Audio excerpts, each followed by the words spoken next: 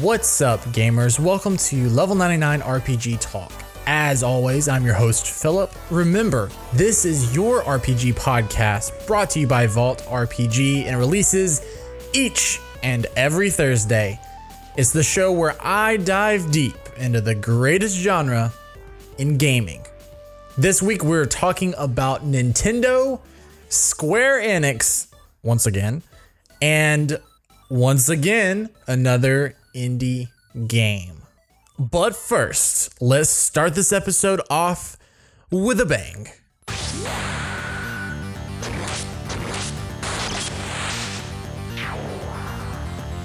Limit Break. When it comes to video games, I greatly appreciate developers who put the player first. So when this happens, I like to celebrate it. And right now, one of my favorite things some games are doing is allowing player progress in a demo to carry over into the real game. That's amazing. No, seriously, if you're listening to this and thinking that's overrated, let me tell you why it's awesome. For me, when I set out to play a game, I need every minute to count. I have a backlog bigger than my apartment. I already have too few hours in the day as it is, and as soon as I finish most games, I push forward without looking back. It's always about moving on to the next thing or maximizing my time with a game. That being said, I rarely dive into demos. Why? Because typically, it's not an economical use of my time. If I'm playing through a vertical slice of a game that doesn't translate into actual progression, I don't feel like it does anything for me. Sure, it might get me excited for a few moments, or it might give me a better feel for the game, but look, I can watch trailers to get excited, and I can get used to the feel of a game once I pop into it for real. I don't need the demo to do those things. And yes, I know I'm speaking from ultra personal experience. Getting right down to the issue, I'm not a huge fan of random vertical slice demos because I can't know whether to believe that look at the game is an actual representation of what I'll get in the final product. If you give me a 30-minute experience 20 hours into the game that's completely isolated from the game as a whole, there's no way to ensure that's the way the game will actually be when it releases. Recently, Project Octopath Traveler, a game I'm very excited about, published a video detailing all of the things they recently updated in the game since releasing the demo. Now, don't get me wrong, the changes they made were fantastic, and they were able to make those changes based on feedback from players experiencing the demo. Yeah, that's cool, but that doesn't exactly speak to me personally, and honestly, it doesn't encourage me to dive into the demo at all. Because in the end, I know the final game won't be the same as the demo represents. I want the final product, and I want the progress, not necessarily an alpha or beta build of the game. Another issue with random vertical slices lies in the fact that they give no context to their setting or to the mechanics that they cover. Games give tutorials in their beginning for a reason, to get you used to the systems and mechanics that will be used for the rest of the game. If you give a player a random chunk, you lose that ability to ease them into those systems. To many people, so many people took issue with Lost Sphere's demo because it was not a good slice of the game. I feel like the developers wanted to release this portion because it included more cool systems. But if you don't ease the player into them, it can either be overwhelming or just not make any sense in general. They would have been better off, in my opinion, making the demo the beginning of the game, introducing the characters, the story, the abilities, and everything else more naturally.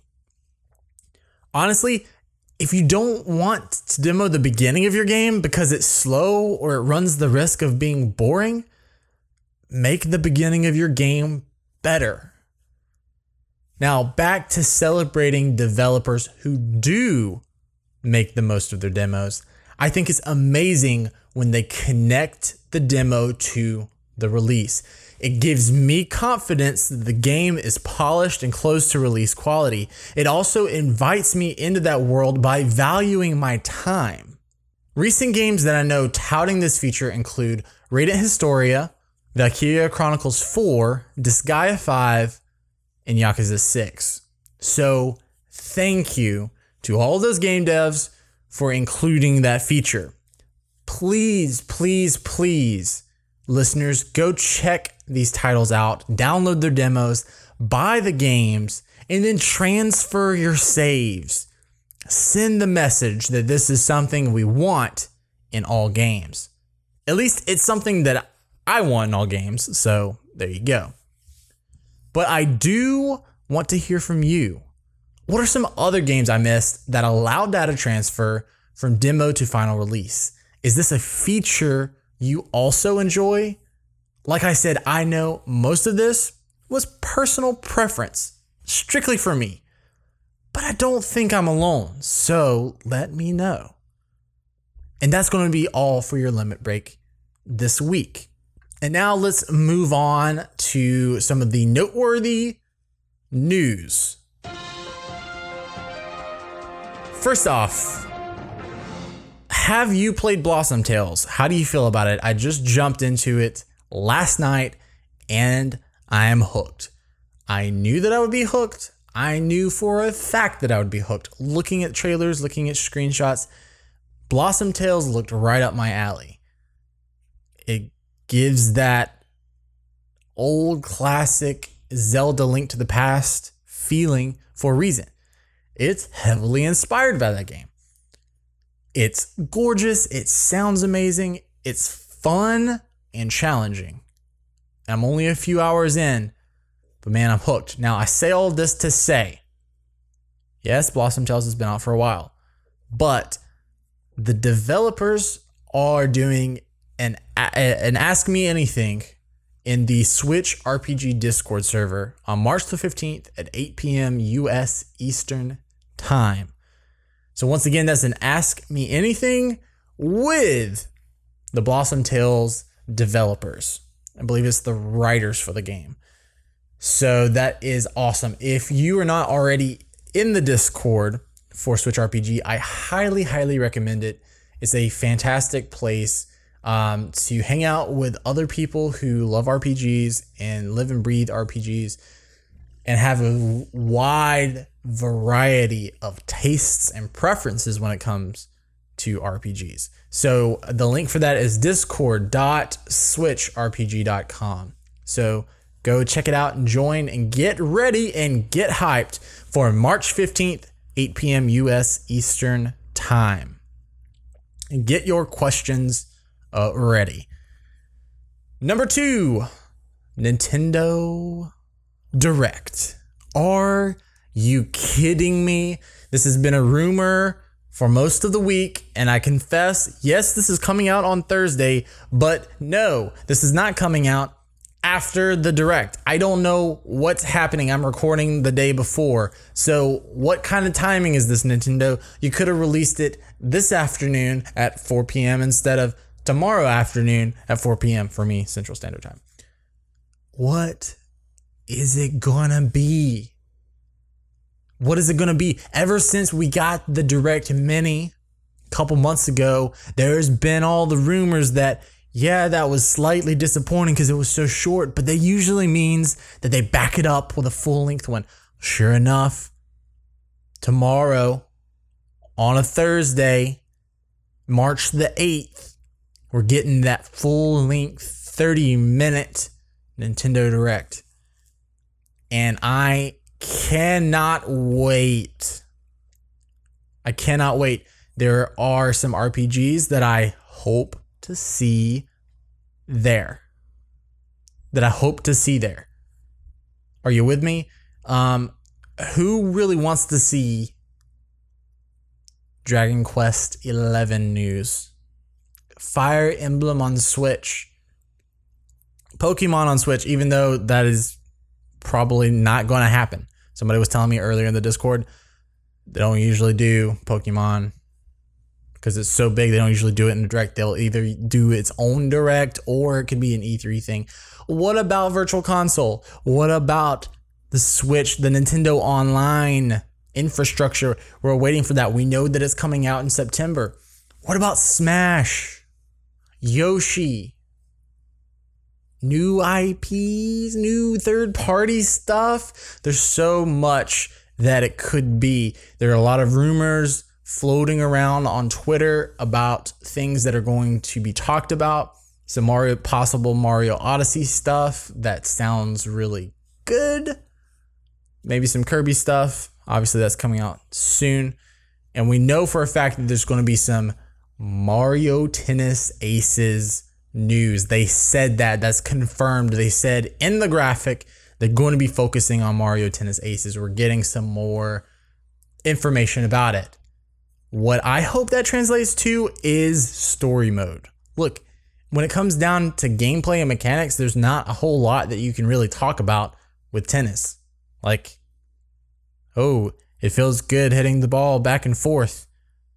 You know, the graphics look cool. But they said that there's a story mode. So that's what I'm interested in.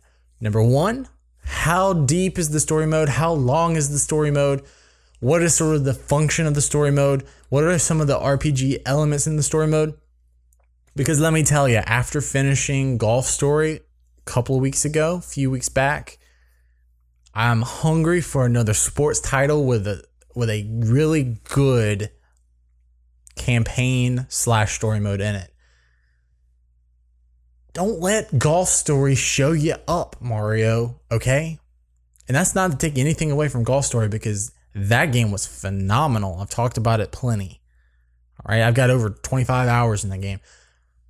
I'm just saying, like, Mario, don't drop the ball, okay? Don't drop the ball. Come out swinging. You know.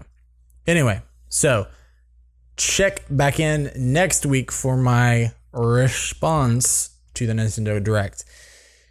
We shall see. Number 3. Indie game for the King is coming to consoles, including PS4, Xbox One, and Nintendo Switch. This article from rpgamer.com. This was on March the 1st. It says publisher Curve Digital has announced that it is teaming up with Iron Oak Games to release the latter's strategy RPG for the King. With the announcement comes news that the game will be fully released for PC and Mac on Steam in April 2018, very, very soon. Having been in early access for just over a year, it will also be released for PS4, Xbox One, and Nintendo Switch in early 2019, a good ways away. The Steam version will remain priced at $14.99 during early access, with those who buy the early access version also receiving the full version when it launches, but will rise to $19.99 at launch. For the King was initially crowdfunded through Kickstarter in 2015. The game combines strategy RPG with tabletop and roguelike gameplay elements. Players are tasked with defending the kingdom of Farul after its king is murdered by an unknown attacker and can choose to split their party in order to try and deal with multiple threats at once. This game is gorgeous, looks beautiful. You can see screenshots for the game in the article on RP Gamer. You can also check out this game. It is being tracked at switchrpg.com. So if you're interested at all, go look it up. Go check it out. Look at the trailer on YouTube. Like I said, it is so pretty and it's coming consoles a ways away. But if you're on Steam and you want to jump in, you can do so on Steam. Number 4, Final Fantasy 15 launches on PC. At the same time, the Royal Edition launches on PC and also on consoles. So you're able to pick up that DLC / update. But the big news for me is that it releases on PC. This is big for me because this is the way that I want to play it. I've held off. It just so happens that I wasn't able to get the game on PS4 when it came out. So I said, you know what? I figure it will be ported to PC at some point, hoping for that 60 FPS. And sure enough, it was announced for PC, so I've been holding off getting that Royal Edition. I believe it's $50 in Steam. No, I'm not buying it day one. I might wait till it goes on sale. We shall see.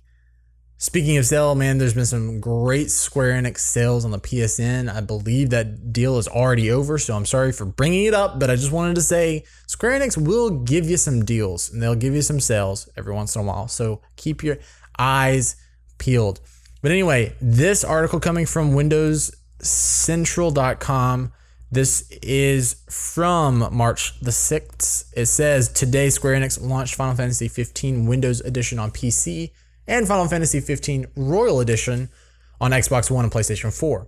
Both editions are packed with new content and features in addition to the base game, including all Season Pass items released since launch, such as an expanded map and new areas to explore. Some of the most notable features found in Final Fantasy 15 Windows Edition and Final Fantasy 15 Royal Edition are listed below. Expanded Insomnia City Ruins map contains new side quests and enemies such as Cerberus and Omega. Fully controllable Royal Vessel boat expanding the world of Eos and allowing players to explore the area between Cape Cam and Altissia. God, I need to play the game. Figure out how to pronounce these words. Players will also be able to fish aboard the vessel. So if you like fishing, there you go. New accessory that can activate a new attack called Armiger Unleashed. After collecting all the royal arms, players will be able to find an accessory in an unidentified part of the world, enabling access to the power. New first-person camera mode. Something I doubt you'll want to do in combat, as like active and quick and just all over the place it is. But this game is so fantastically gorgeous and so photorealistic. I'm sure that first person camera mode will be amazing for screenshots, and this is going to be one of those games, sort of like The Witcher. There's been a couple of other games recently, like Assassin's Creed Origins. God, there's one I'm blanking on. Anyway, taking screenshots in games is huge at this point. I mean, like Skyrim, people have been doing it for years in Elder Scrolls games, but games are so gorgeous at this point that that's a very important part. Horizon is fantastic. In fact, a lot of PlayStation games are being shipped with a camera mode, with a picture taking mode, because people realize just how important it is. And so this first person camera mode, you're able to get your teammates out of the way. You're able to get your player character out of the way so you can focus on your shot. I'm sure there'll be some sort of HUD hiding option to get those screenshots looking as crisp and good as possible. Moving on, new customization options including weapons, car skins, and item sets, quest to obtain and strengthen regalia type D car, and new achievements and trophies. The Windows Edition features some exclusive perks which greatly enhance the experience on PC, such as high resolution textures and visuals compatible with native 4K, graphical options that can be configured, support up to 8K resolution. Are you kidding me? HDR10 support. Mod support is only available on PC. Players who own the Windows Edition on Steam can find the Half-Life pack items in the Steam Workshop. And finally, Tobii eye tracking integration allows players to control cameras, auto aim, warp, and accomplish more with their eyes. Welcome to the future. Anyway, like I said, that's from WindowsCentral.com. So yeah, that is a big release for the PC and for that game. So if you've been waiting for that PC release, here you go. Here's your time. Like I said, I'm waiting for it. I'm going to wait a little bit longer, but that is indeed the platform I'm going to be playing that game on. Last piece of news for today also falls into Square Enix's camp with Chrono Trigger Oh, you remember last week. You remember I was hot last week. I was on Square Enix's case about the ports, about having an identity crisis, about not knowing what to do with their classic games whenever they're porting them over. Some of them are great. Some of them are much, much, much less than great. Chrono Trigger came out last week with the surprise, an update on mobile, as well as a simultaneous release on Steam. The problem, the backlash was that the Steam version and the mobile version are the same. It seems lazy. It seems mind-boggling. It seems like, what are you doing? And possibly is Square Enix hearing us? Are they hearing our cries? Are they going to fix it? Or are they just throwing out words that they know that we want to hear? This story coming from rpgsite.net. Once again, this is from March the 3rd. Square Enix made waves this week when they made the surprise announcement that Chrono Trigger is now available on Steam. But things quickly turned south for the publisher when players realized it was basically a port of the mobile version. I just said all that. I'm going to skip forward. The publisher is apparently aware of all the concerns players have regarding these design decisions and have made an announcement on their Steam page after reading the feedback and other messages for the Steam version of the game. They are currently assessing on how to proceed. Moving forward, we get a direct quote from that Steam update. It says, "Hi everyone. Thank you for the feedback you've shared so far regarding Chrono Trigger. We wanted to let you know that we are reading and listening to your messages and are aware of all of the issues that you've raised, which we are currently assessing. Please keep an eye on the Steam page for further information. Thanks for your patience and support, the Chrono Trigger team." So what are they blowing smoke here? That sounds like a lot of PR, right? There's some PR speak to a point. I will give them credit. They came out addressing this because they could have just ignored it. They could have ignored the backlash. They could have actually taken the backlash as, we don't want these older games. They could have taken that. That would have been sad. But it is encouraging, and I do give them credit for coming out, facing the negativity and saying, look, we understand that you don't like what we've put out, and we're assessing it. I don't know what that means. I don't know if that means that we'll actually get a resolution. Who knows? Who knows? But it says to keep an eye on the Steam page in the future. I wonder if this is a good thing. Because if they do come out and fix it, I've got to say that that's big. And there is sort of a precedent for that. This is on a much smaller scale, right? But if you think back to Final Fantasy XIV, they put out Final Fantasy XIV, that original edition that got so much backlash, so much negativity, that they overhauled the team on it. They overhauled the game. They did a lot to repay the people who had bought it. They did a lot to make the transition as easy for them as possible. And then they put out A Realm Reborn, which now stands several years later as one of the most popular, one of the best MMOs, one of the most competitive MMOs in the world. People love it. It's adored. I mean, honestly, it's a fantastic Final Fantasy game. So there is, in some form or another, a precedent that they do listen to backlash and they do fix the problem. Now, this isn't always the case. We've been complaining about the ports for Final Fantasy V and VI on mobile for a long time. And their Steam ports are often lazy-ish, seeming that way. And once again, I don't like to call developers lazy. I know it's difficult developing and porting, but I'm just saying there are a lot of things that seem so frustrating that haven't been fixed. But this is interesting. This gives me hope. I don't know if there will be anything coming from it, but it gives me hope at least. because I would also like to see this on consoles. I'd like to see an updated version on consoles. If we get a re-upload for the Steam, if we get sort of a reskin that addresses all of those very specific negative backlash, if we get something that addresses all of those things, I would then love for that version to go wide onto some consoles. The Nintendo Switch, hint, hint. All right, so that's all of your news for this week. Now, let's give you a quick update on what I've been playing. First off, I played a heck of a lot of a game called Revenant Saga, which I will be talking about in just a few minutes.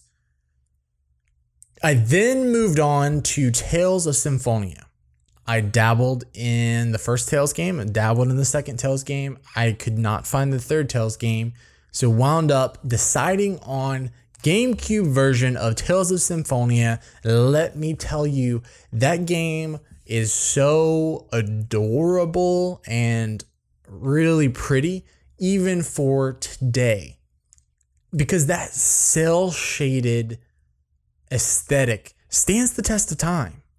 It really does. And it's really smooth too. It's super, super smooth. Once again, got that GameCube version. So I'm excited. I am only about 2 hours in. So like I can't commentate much on it. And I won't, because I would just be saying stuff, right? I mean, I don't really know much about it. I'm having fun with it though. That's what I'll say. Then I'm a couple of hours into Blossom Tales as well.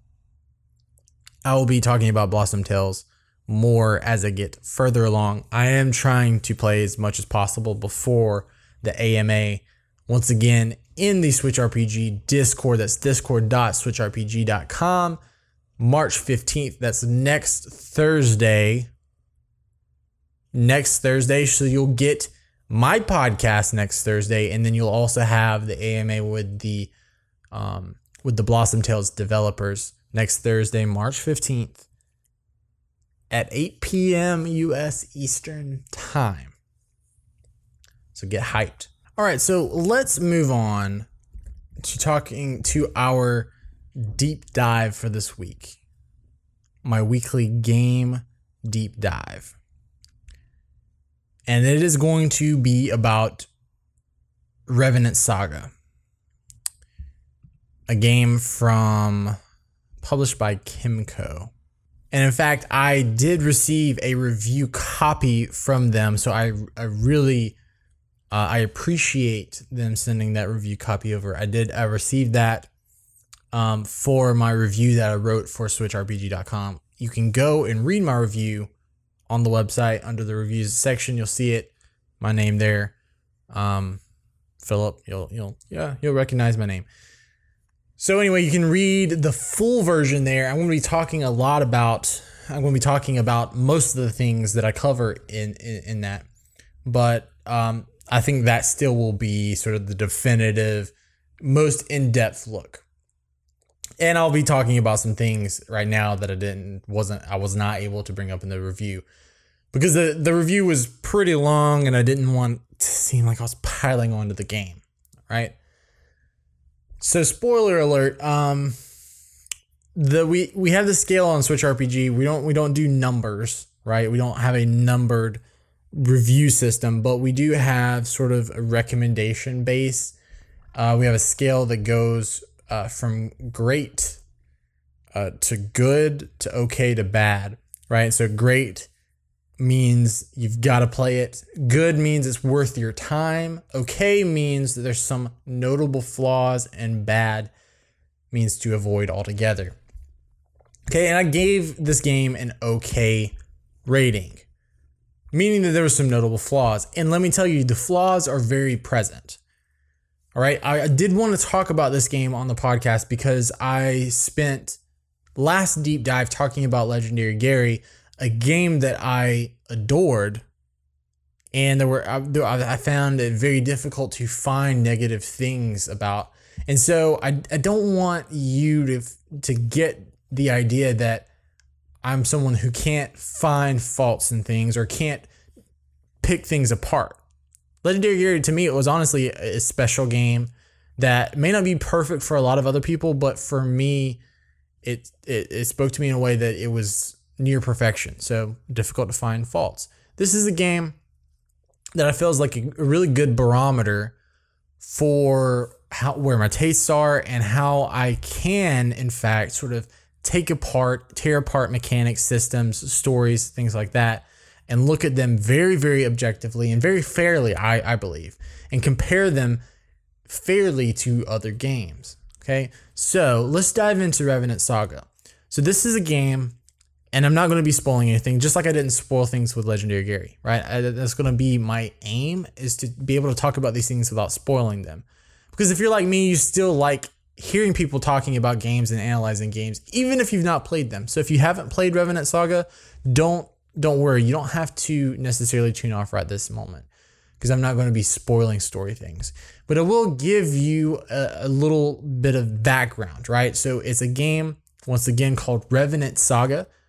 And as you might believe, there's a lot of revenants in it. That's the sort of the main hinge of the story, the main fulcrum of the story. So you've got your main protagonist, Albert, who through a terrible run-in with a plague in his town, comes across this old man who, through different things that happen, takes Albert to this laboratory. And Albert is going to be possessed by a demon to be turned into a revenant, right? So he gets caught up in this plot to bring demons into the world and fuse them, possess humans with them, right? But something happens during his transformation process that makes him a little bit special, because the demon can't 100% possess his body. It gets fused with him, giving him revenant powers, turning him into a revenant, but he still retains his human form, his human likeness, and his human consciousness, right? But he's fused with a demon who is also fully conscious and can speak, so they can communicate with each other. So I've got to hand it to them, and that's something that I tried to bring out in my review, that this is a game full of interesting premises and interesting concepts. So I've got to hand it to them. This is a very interesting concept. A boy who is thrust into a position that's completely out of his control, and then he becomes sort of half human, half demon. And they do some interesting things with that dynamic and with the connection that he in that inner demon has, right? So that's the sort of the story. Through that event, time moves on, and then he meets some other characters that become a party of 4, and they discover that they've got to stop a plot to bring the Demon King into the world, right? So at that point, you've got sort of like you're working with a lot of RPG tropes, right? Multiple realms, mass destruction, some evil characters. Especially, you've got like your front villain, and then sort of like the villain behind the scenes. So that, once again, a lot of RPG tropes. So that's sort of this setup, right? Now, that's all the story that I'm going to quote unquote spoil, but I do want to just discuss story for a minute. Like I said, there were so many interesting things and concepts that they could have, if they'd leaned into a little bit longer, would have turned out to be really good. There were moments where they teased like the connection between humanity and the demons, right? So as the Revenant, like I said, he's able to talk back and forth with the thing possessing him. And there are a number of conversations that they have together that Albert and Magnus, his demon, has. But for me, they never really did anything. They never really improved the characterization. They never made them round. There was hints. There were hints at development. But for me, most of it was sort of missed. There's missed opportunities. In fact, the development that is there is so vague that it is barely noticeable. There was a single moment where Albert's demon and the demon possessing a different character interacted with each other using the human bodies, right? So they, for a moment, like completely possess them and then communicate with one another. That's really kind of cool, kind of interesting. And in that moment, in that scene, I was like, oh, wow, this could go really cool. Because especially like they start sort of plotting things, but it doesn't really pay off. It does, and if you get there, you'll see what I mean. It doesn't really pay off. It doesn't really go anywhere, and that was unfortunate. Once again, an interesting concept, but then there was no execution on it. And that's something that is sort of a theme throughout this game. So if you look at mechanics, you look at something like in combat, there's a transformation system, right?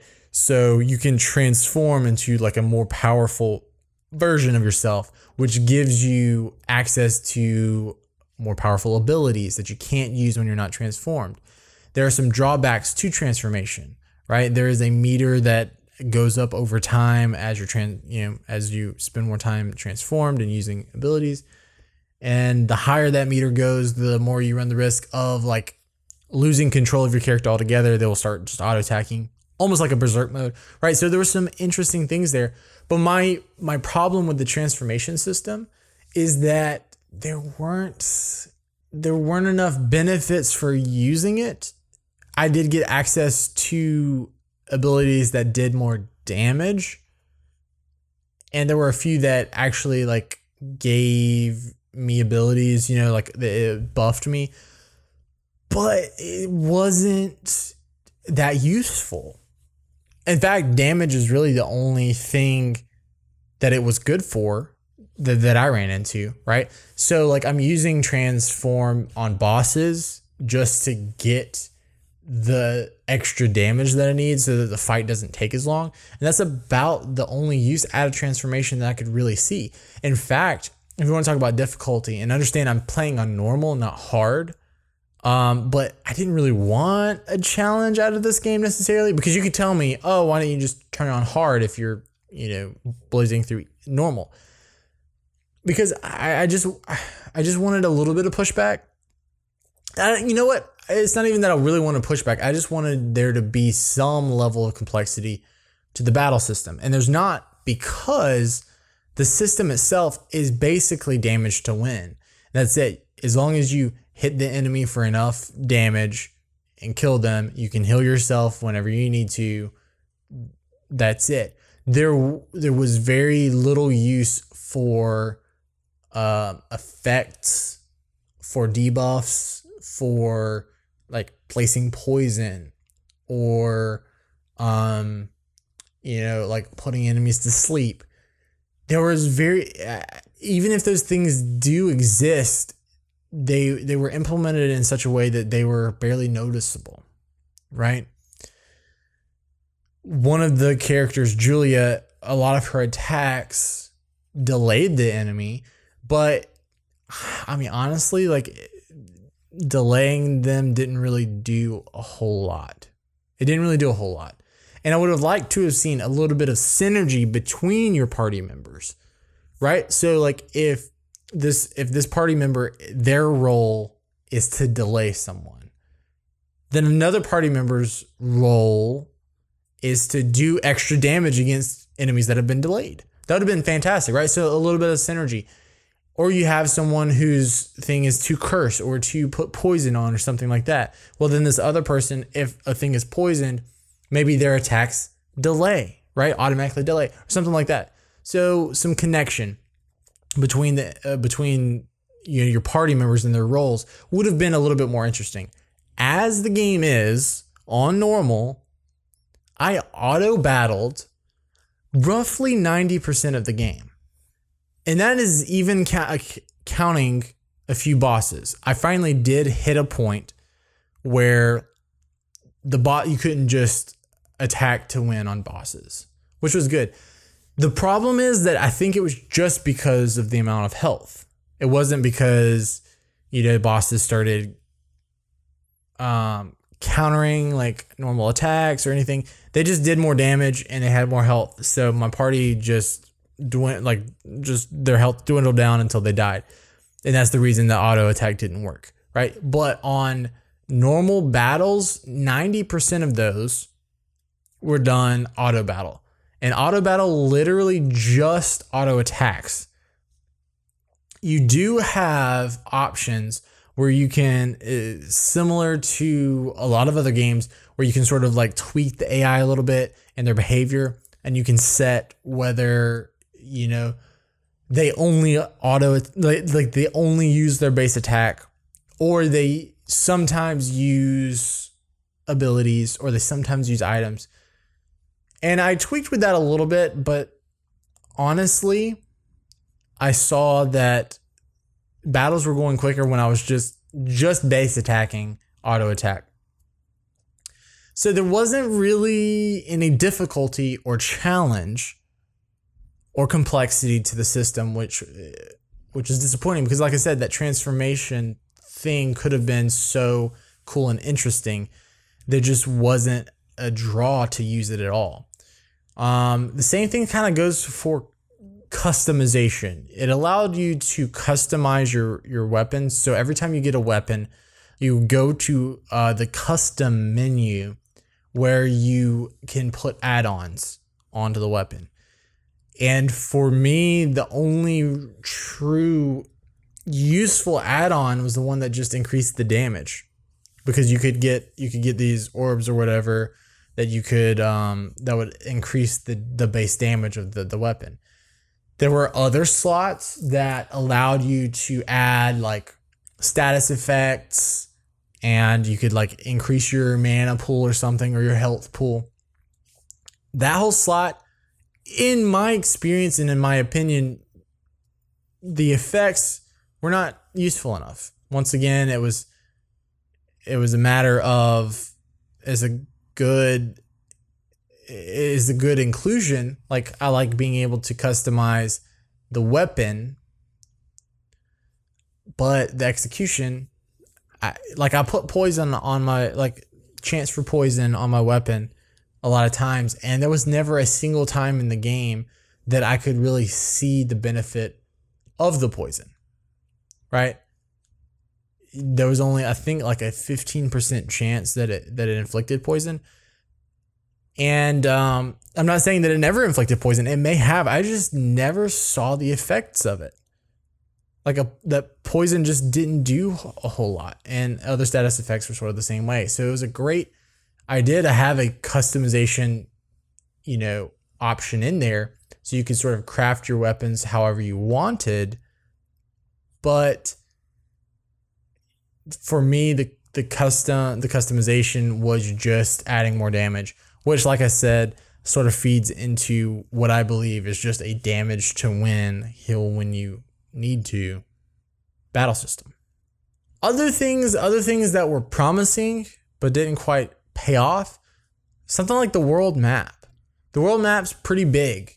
In fact, I was kind of surprised at just how big it was. You can open it at any point while you're on the sort of the overworld.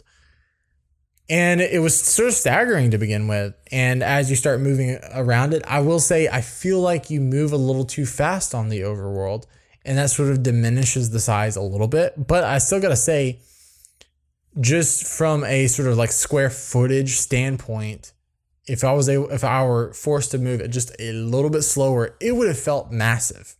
And that's really cool.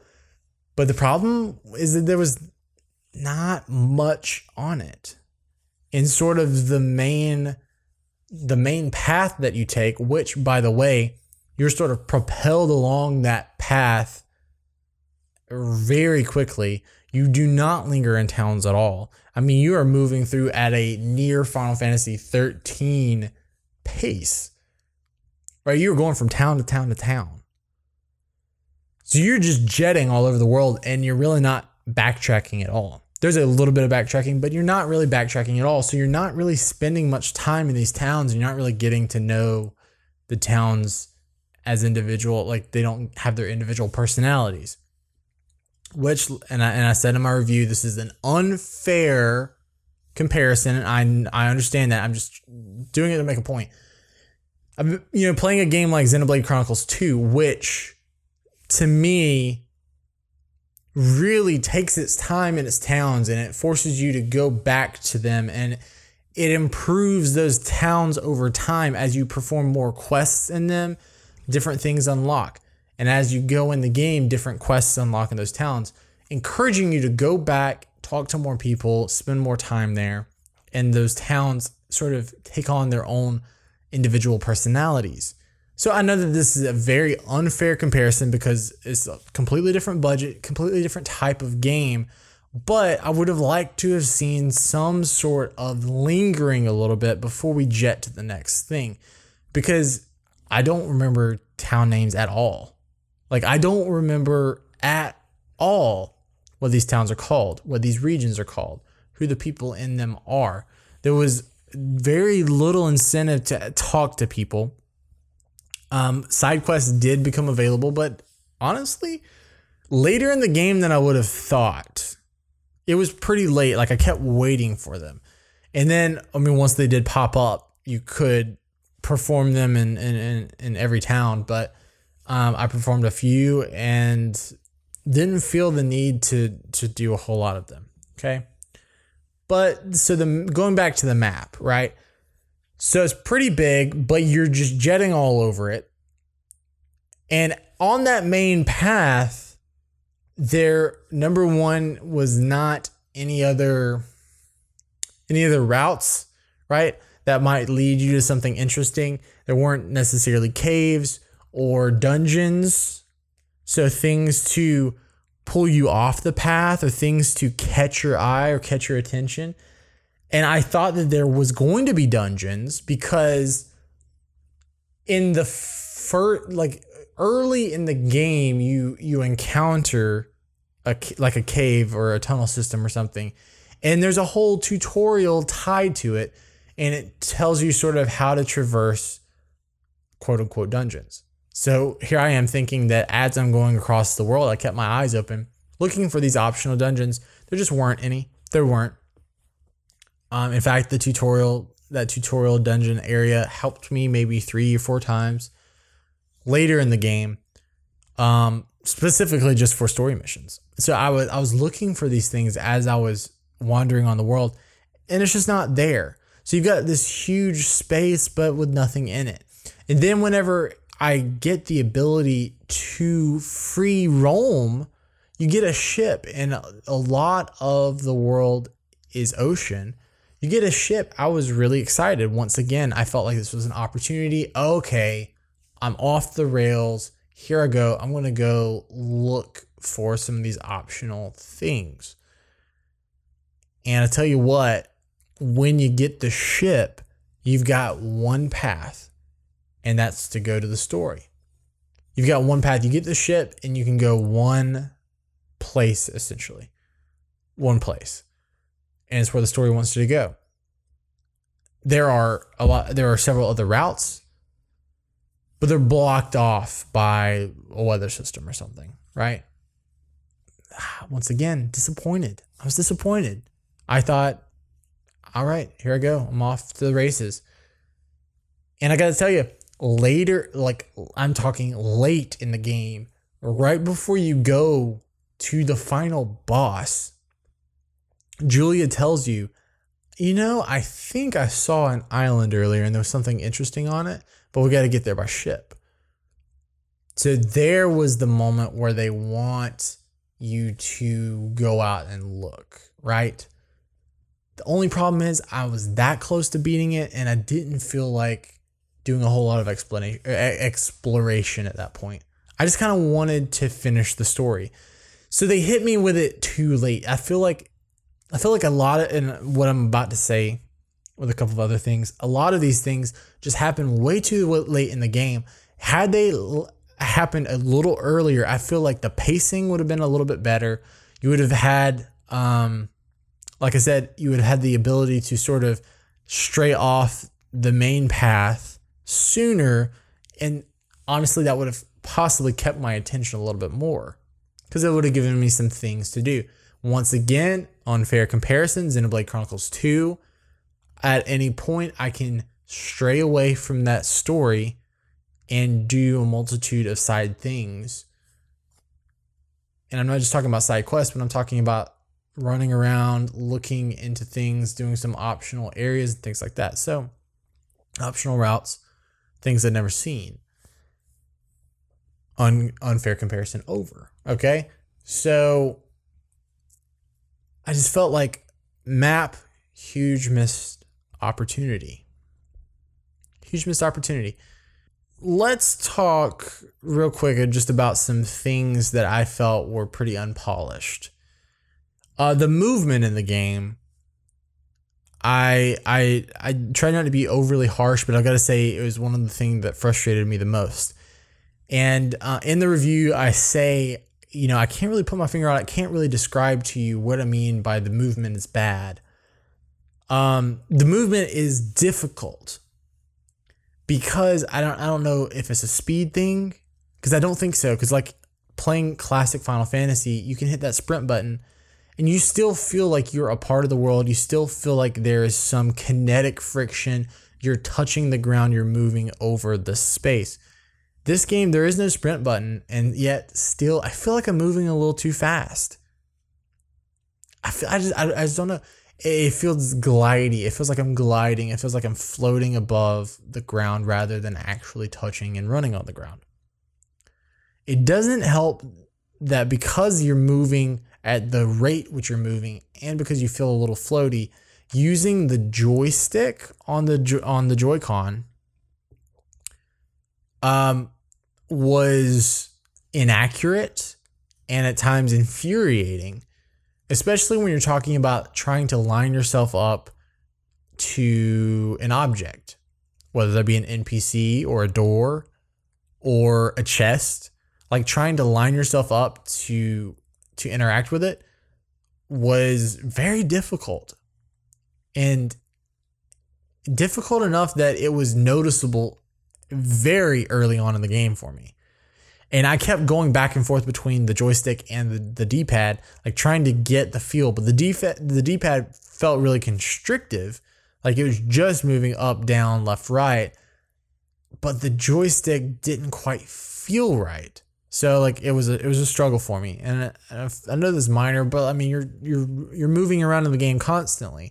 So to have the movement off, I don't know. I didn't know how to feel about it. And I got to tell you, I was validated in that as soon as I popped in Blossom Tales, because the movement in that game is exactly what I was trying to describe in my review. It just feels right. It feels like you're on the ground. You're in the world. You're a part of the world. There's gravity. Like the movement in that game just feels a lot more grounded. Whereas in Revenant Saga, it just feels really floaty. And So anyway, unpolished soundtrack, right? There's some interesting tracks there. I am a soundtrack guy. Like if you can win me over on some music, especially in movies, like your movie can literally suck. But if you got cool music, I'm going to be listening to that music soundtrack. In fact, if you look at my Apple Music library, I've got tons of soundtracks to games I've never played and games I may never play. But I'm just such a music guy, you can win me over. So even early on, when some of the mechanics were, I was like, they weren't really turning, they weren't really converting me. The music was pretty interesting. It was pretty cool. There was a couple of tracks that made me go, oh, okay. I hear you. Only issue is that after you play about a half hour, an hour, and you hear those tracks, you realize those are the only ones for the rest of the game. That's it. They're going to be on loop forever. Like, going to a town, going to a different town, same music. Going to the world map, same music. You get that world map theme. You got that combat theme. You got a things are okay theme in a cutscene theme. You got the things are not as good theme. You got the enemy is coming on screen or is being referenced in a scene theme. Right? So there's only a handful. And I'm not asking for vintage Final Fantasy, but I was wanting a little bit more out of that soundtrack. Just some variety. Because when you're spending 20 hours with a game, 5 tracks gets to be really repetitive. And I got to tell you, the thing that was actually more egregious to me were some of the transitions and the cuts between them, because the timing was just so off at times, and you're just jumping from one track. Like I said, if the tone of the scene shifted, you knew it was going to trigger a new track, and it was going to mess up right in the middle of the previous one and jump straight to the next one. Talking about cuts that were really intrusive, every time you receive a quest, and I'm talking main quest, side quest, every time you open a chest, a fanfare pops up, and it plays loudly and overrides the background music. And it is so obvious and immersion breaking. The very first time it happened, which was very early in the game, I was like, are you kidding? Because once again, sound and music, that's a big deal to me. And that was tough to get through.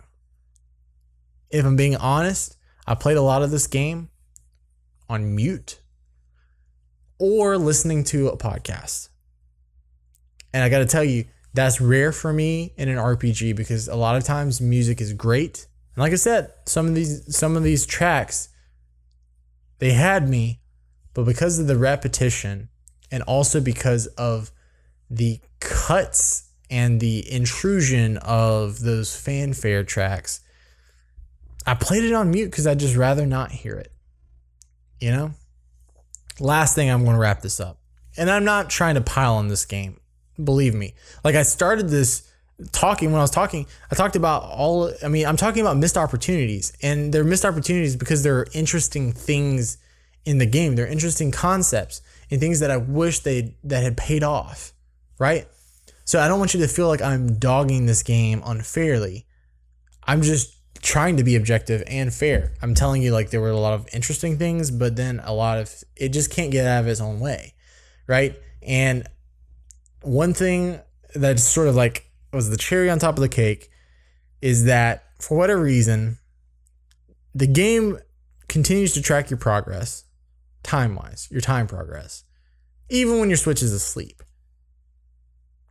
That to me, that seems like that's one of those details where it's